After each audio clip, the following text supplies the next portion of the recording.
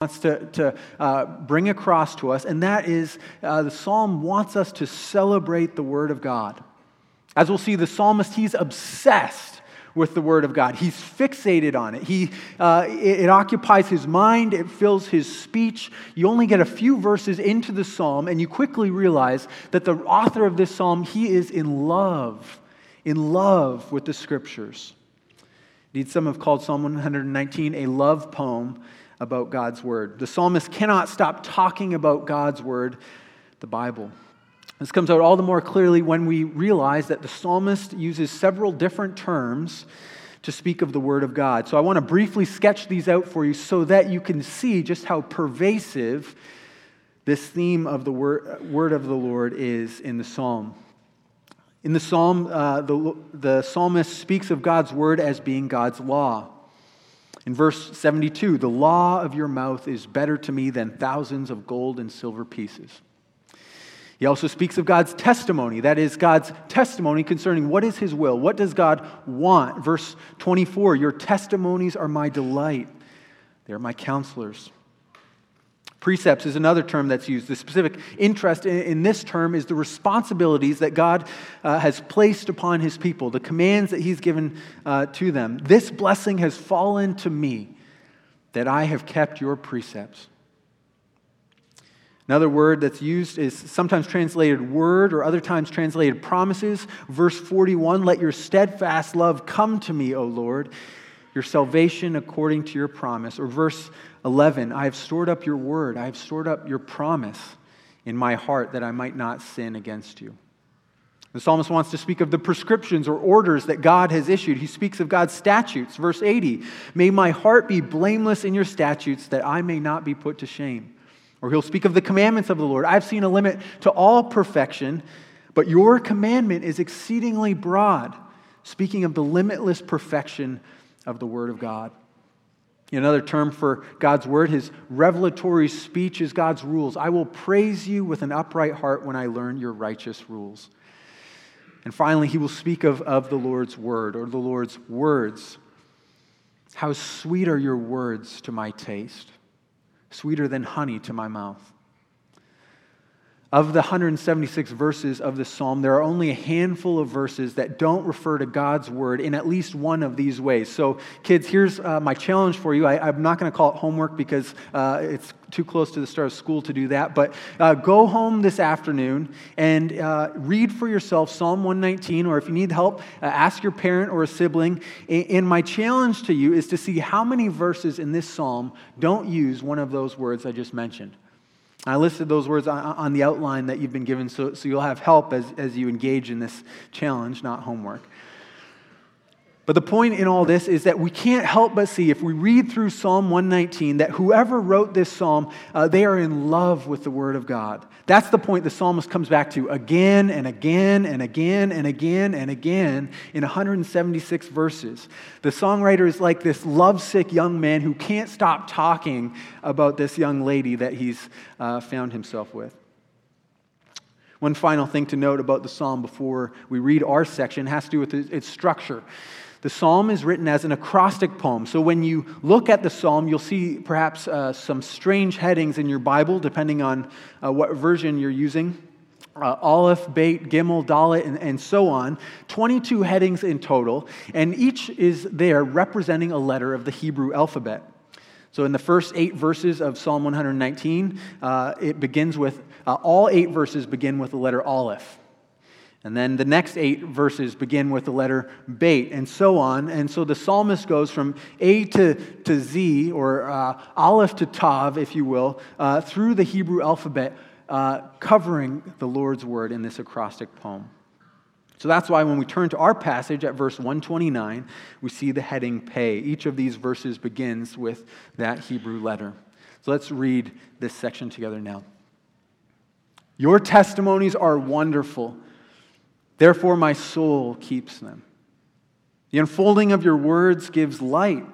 It imparts understanding to the simple. I open my mouth and pant because I long for your commandments. Turn to me and be gracious to me, as is your way with those who love your name. Keep steady my steps according to your promise. and let no iniquity get dominion over me. Redeem me from man's oppression, that I may keep your precepts. Make your face shine upon your servant, and teach me your statutes.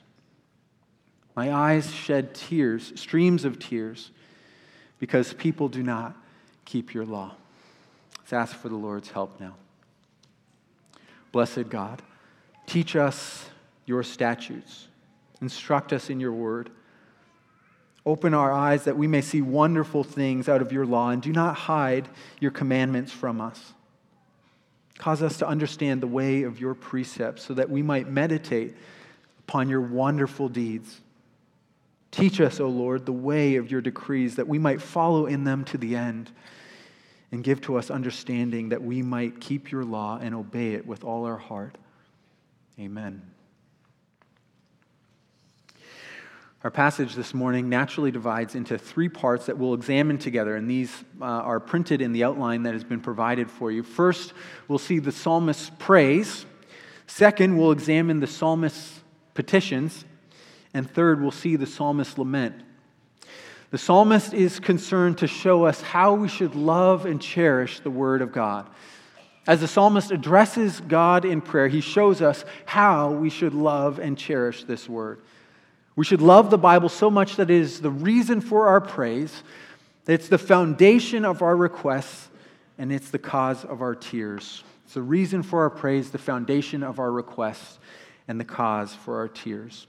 First, the Word of God is a reason for our praise, for our adoration, for our applause, for our admiration. The psalmist is talking to God in prayer, and he chooses to celebrate 3 things about the Word of God. He says it's wonderful. He says it's illuminating, which is another way of saying it helps grow in understanding, and he says it's desirable. First, God's testimonies are wonderful. The psalmist begins by declaring, "Your testimonies are wonderful. Therefore my soul keeps them." The psalmist observes a particular quality in the testimonies of the Lord. He says that they're wonderful. Now, you and I hear the term wonderful, and we think of something pleasant. I had a wonderful time at the fair, or what a wonderful performance of the Nutcracker they put on, or what a wonderful wife I have. The psalmist declares the testimonies of the Lord to be wonderful. However, his point is not simply, he's not simply saying that the testimonies of the Lord are exceptionally pleasing to them. I mean, they are, but the psalmist is first of all not making a point here about how he feels about them. Rather, he's saying something, I believe, about the miraculous character of God's testimonies. Of the 13 times that the Hebrew word translated wonderful in verse 29 is used, almost every single instance is used to speak of some miraculous deed or work of God. In Exodus 15:11, when God has delivered the people out of Egypt, Moses sings, "Who is like you, O Lord, among the gods? Who is like you, majestic in holiness, awesome in glorious deeds, doing wonders?" So the psalmist is not simply saying something about how the testimonies of the Lord make him to feel, something subjective, but he's saying something about what the testimonies are, something objective. The testimonies of the Lord are not everyday, they're not ordinary, but they're the mighty work of God. They're miraculous. The testimonies of God are, in some way, in the same category as God's deliverance of his people from the land of Egypt. And it's this awesome divine character of God's testimonies, the fact that they're just not ordinary words, that makes him to say, I must keep these. I must obey these.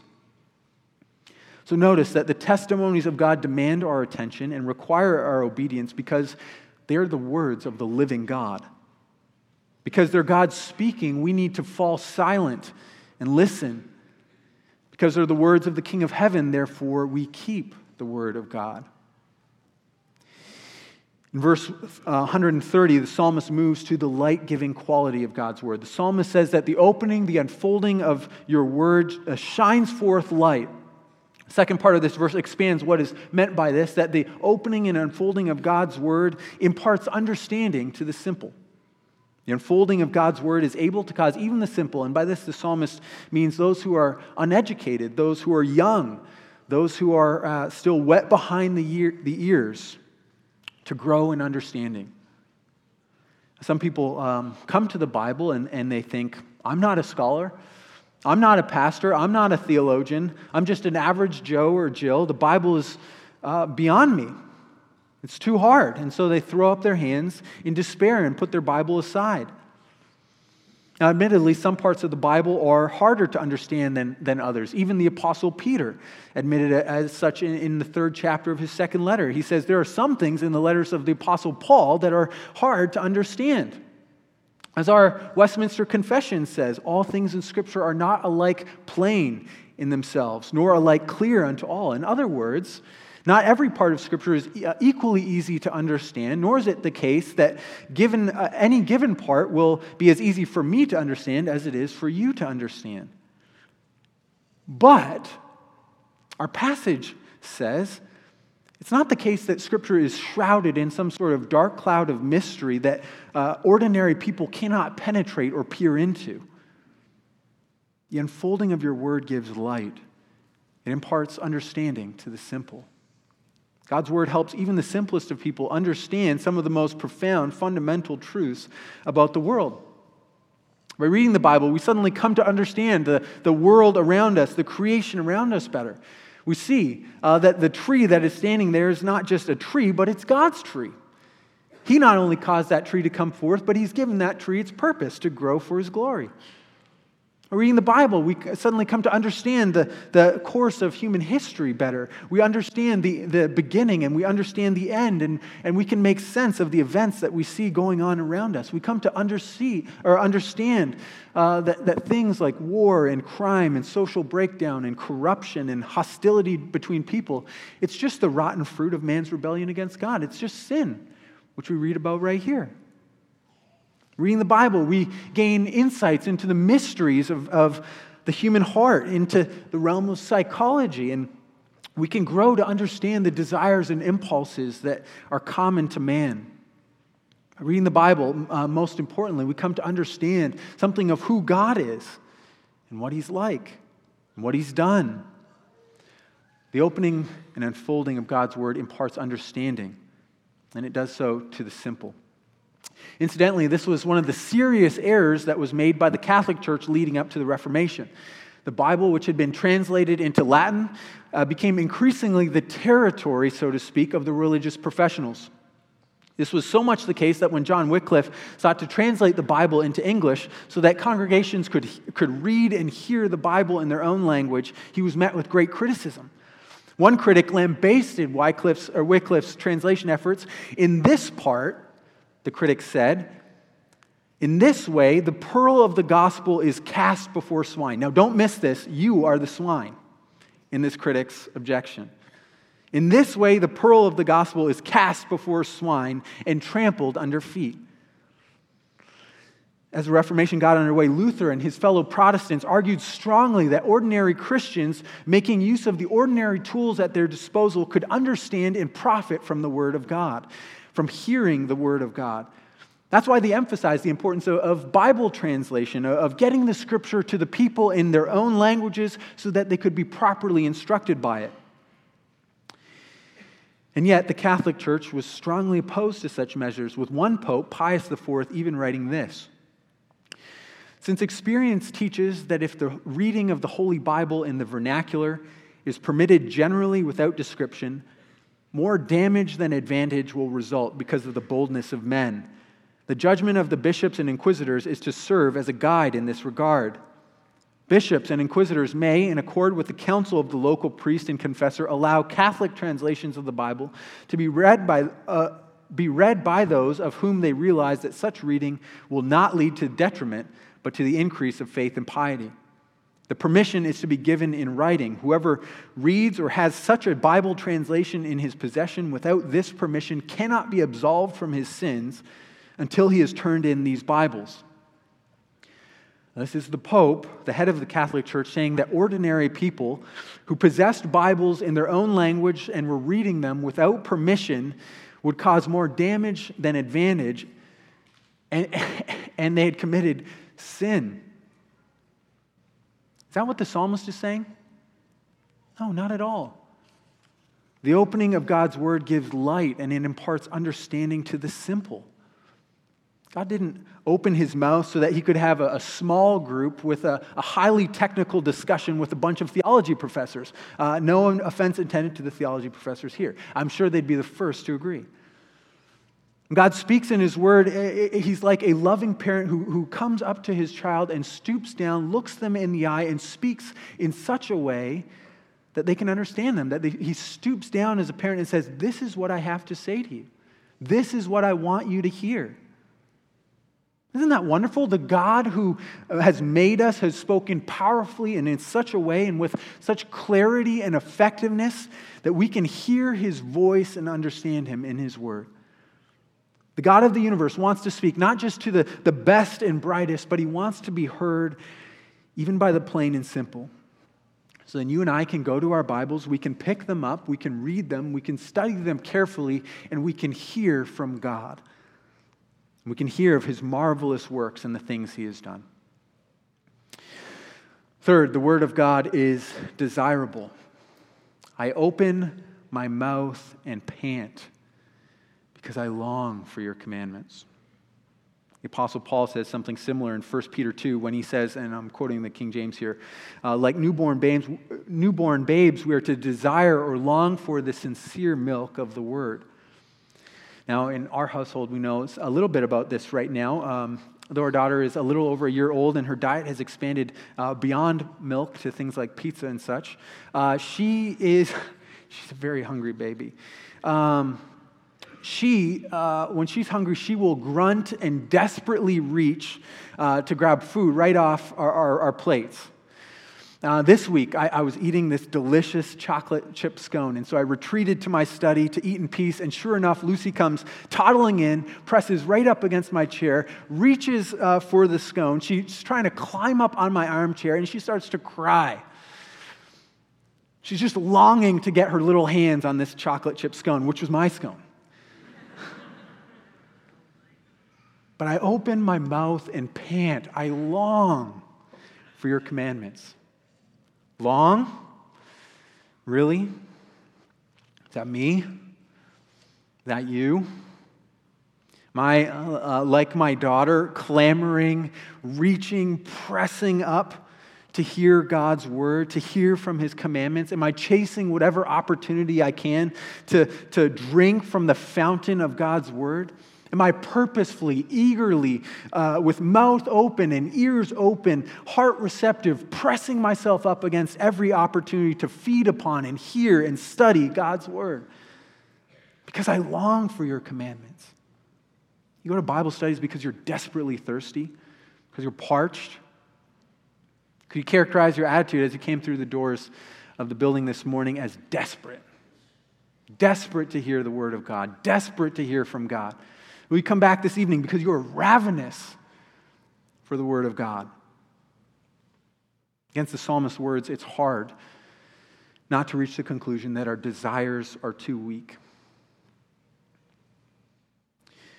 Now, from the praises the psalmist gives to God concerning his word, the psalmist then goes on to make 6 petitions, 6 requests to God. And in these requests, we get a glimpse into what the person who loves God's word, what he asks for, what he wants. In other words, when our minds and hearts are fixed on the word of God, when we're just hungry for them, what is it that we will plead with God for? And so you'll note the 6 petitions. Turn, be gracious, keep steady, redeem, shine, and teach. And yet, for simplicity's sake, I think the psalmist's request could be summarized under 2 headings. The psalmist wants to know God, and he wants to obey God. He wants to know God, and he wants to obey God. What's clear from his prayers is that the psalmist isn't just interested in having another book to read.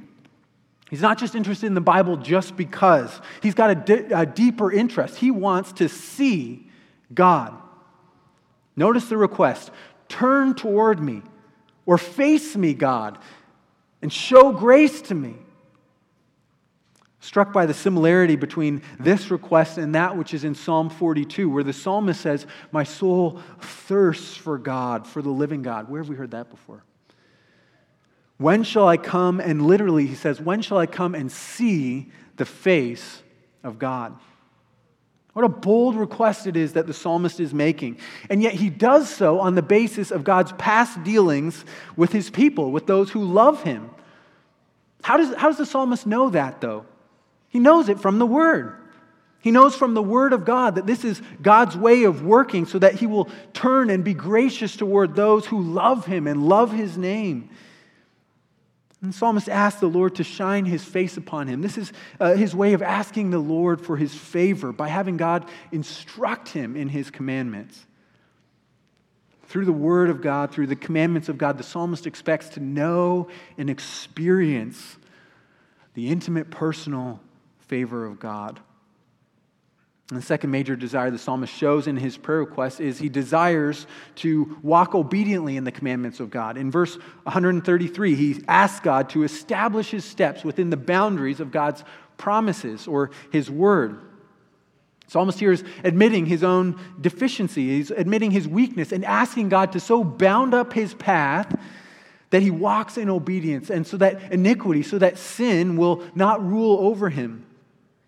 Think of all the things that we might pray for. Think of all the things that the psalmist might have prayed for. But what is it that he asks? He asks, help me obey. Keep sin from me. Or as Jesus would teach us to pray, deliver us from evil. We see a similar request made in verse 134, redeem or deliver me. Why does he ask this? So that I might walk in obedience before you. That's what's important to him. So if the first three verses, the psalmist speaks of his love for the Word of God, in these next four verses, we see how his requests are shaped by it, how his desires are shaped by it, what he prays for. His prayer requests are so that he might know God, appealing from and expecting it to happen through the Word, and asking that God might employ his power to help him walk in obedience to his commands. Now our stanza ends with a lament in verse 136. The psalmist sees that there are people around him who are not keeping God's word, who don't give a second thought about ignoring or even breaking God's law. They don't care for God's instruction. We might know something of that. Elsewhere in the psalm, the songwriter describes his reaction to these people who break God's law, who disregard his commandments. Psalm 119:53, hot indignation seizes me because of the wicked who forsake your law. Hot indignation. Verse 158, I look at the faithless with disgust because they do not keep your commands. So on the one hand, the psalmist, he's quite upset. He's angry that he sees the word of God disregarded and trampled upon, set aside. And yet we see in this verse, in verse 136, anger is not his only response. My eyes shed streams of tears, he writes, because people do not keep your law. Literally, streams, rivers of water descend from my eyes. These aren't small tears that the psalmist is crying. He's weeping. He's weeping because the law of the Lord is not kept, because he sees around him that people don't care. They're not listening to the Lord. The same phrase is used in Lamentations 3:48, where the writer says that streams of water flow from my eyes because my people are destroyed. See, the sorrow that the psalmist feels over sin, the sorrow the psalmist feels over the disregard of the law of God, it's of the same quality and to the same degree that the Jews felt when their enemies came marching through Jerusalem.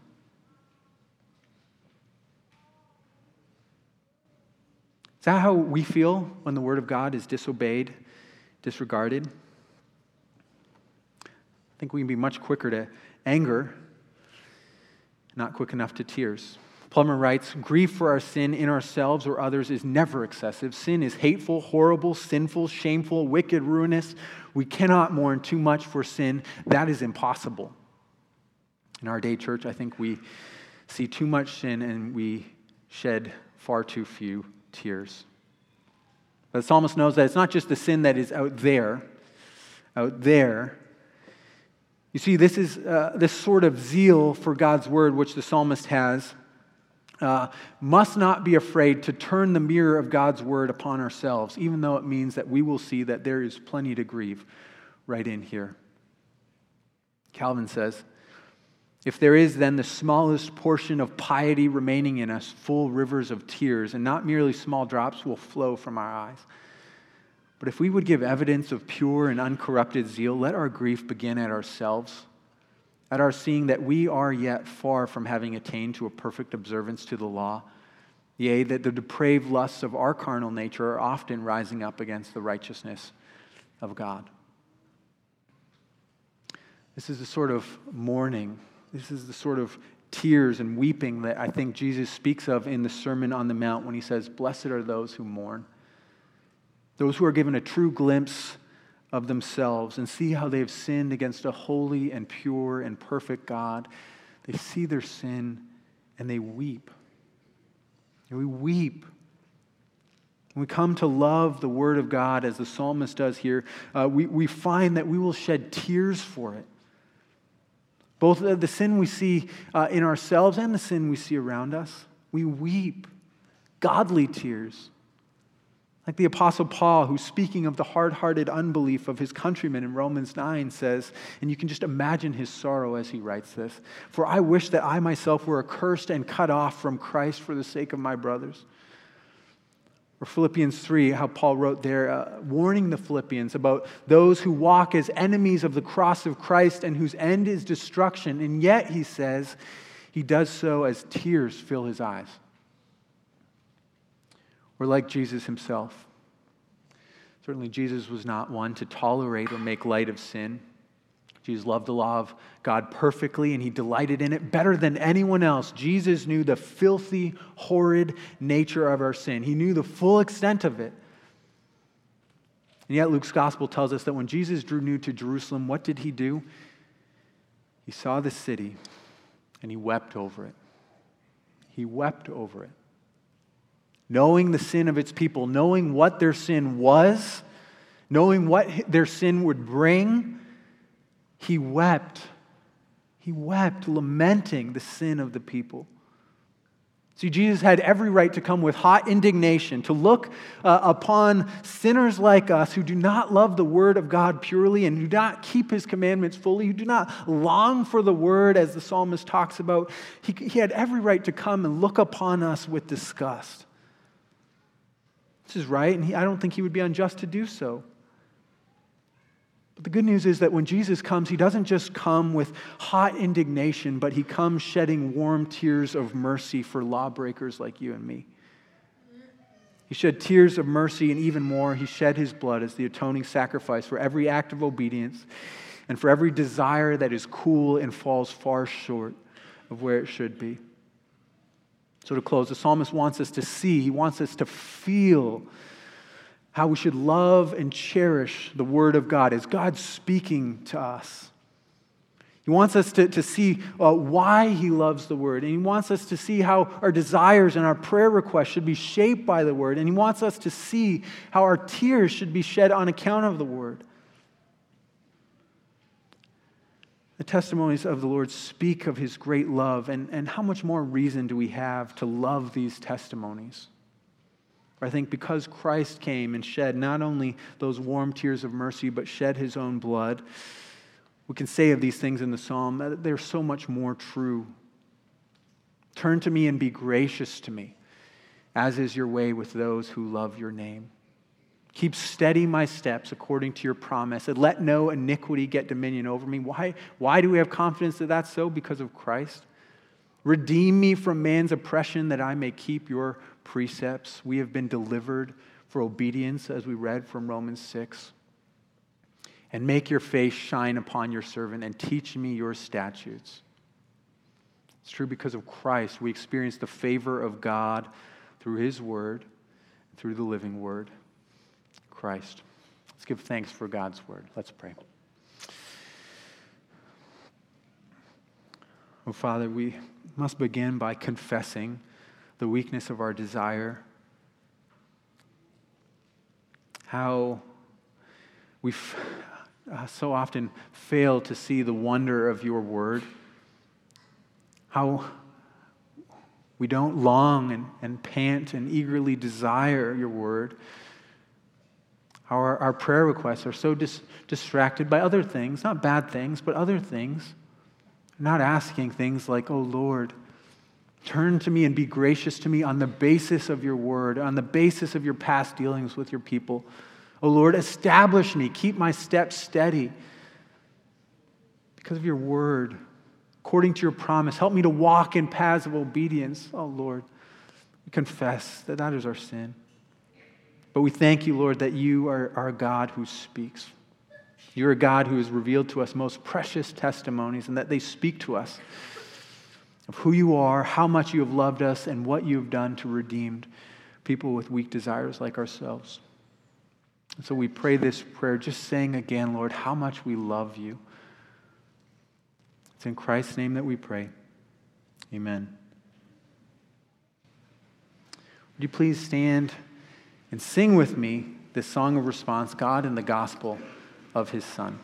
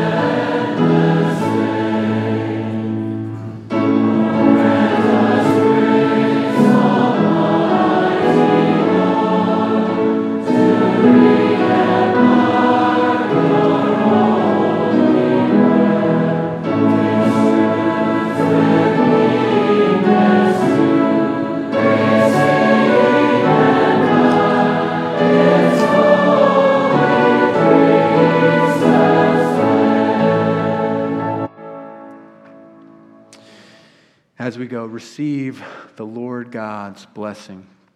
The Lord bless you and keep you. The Lord make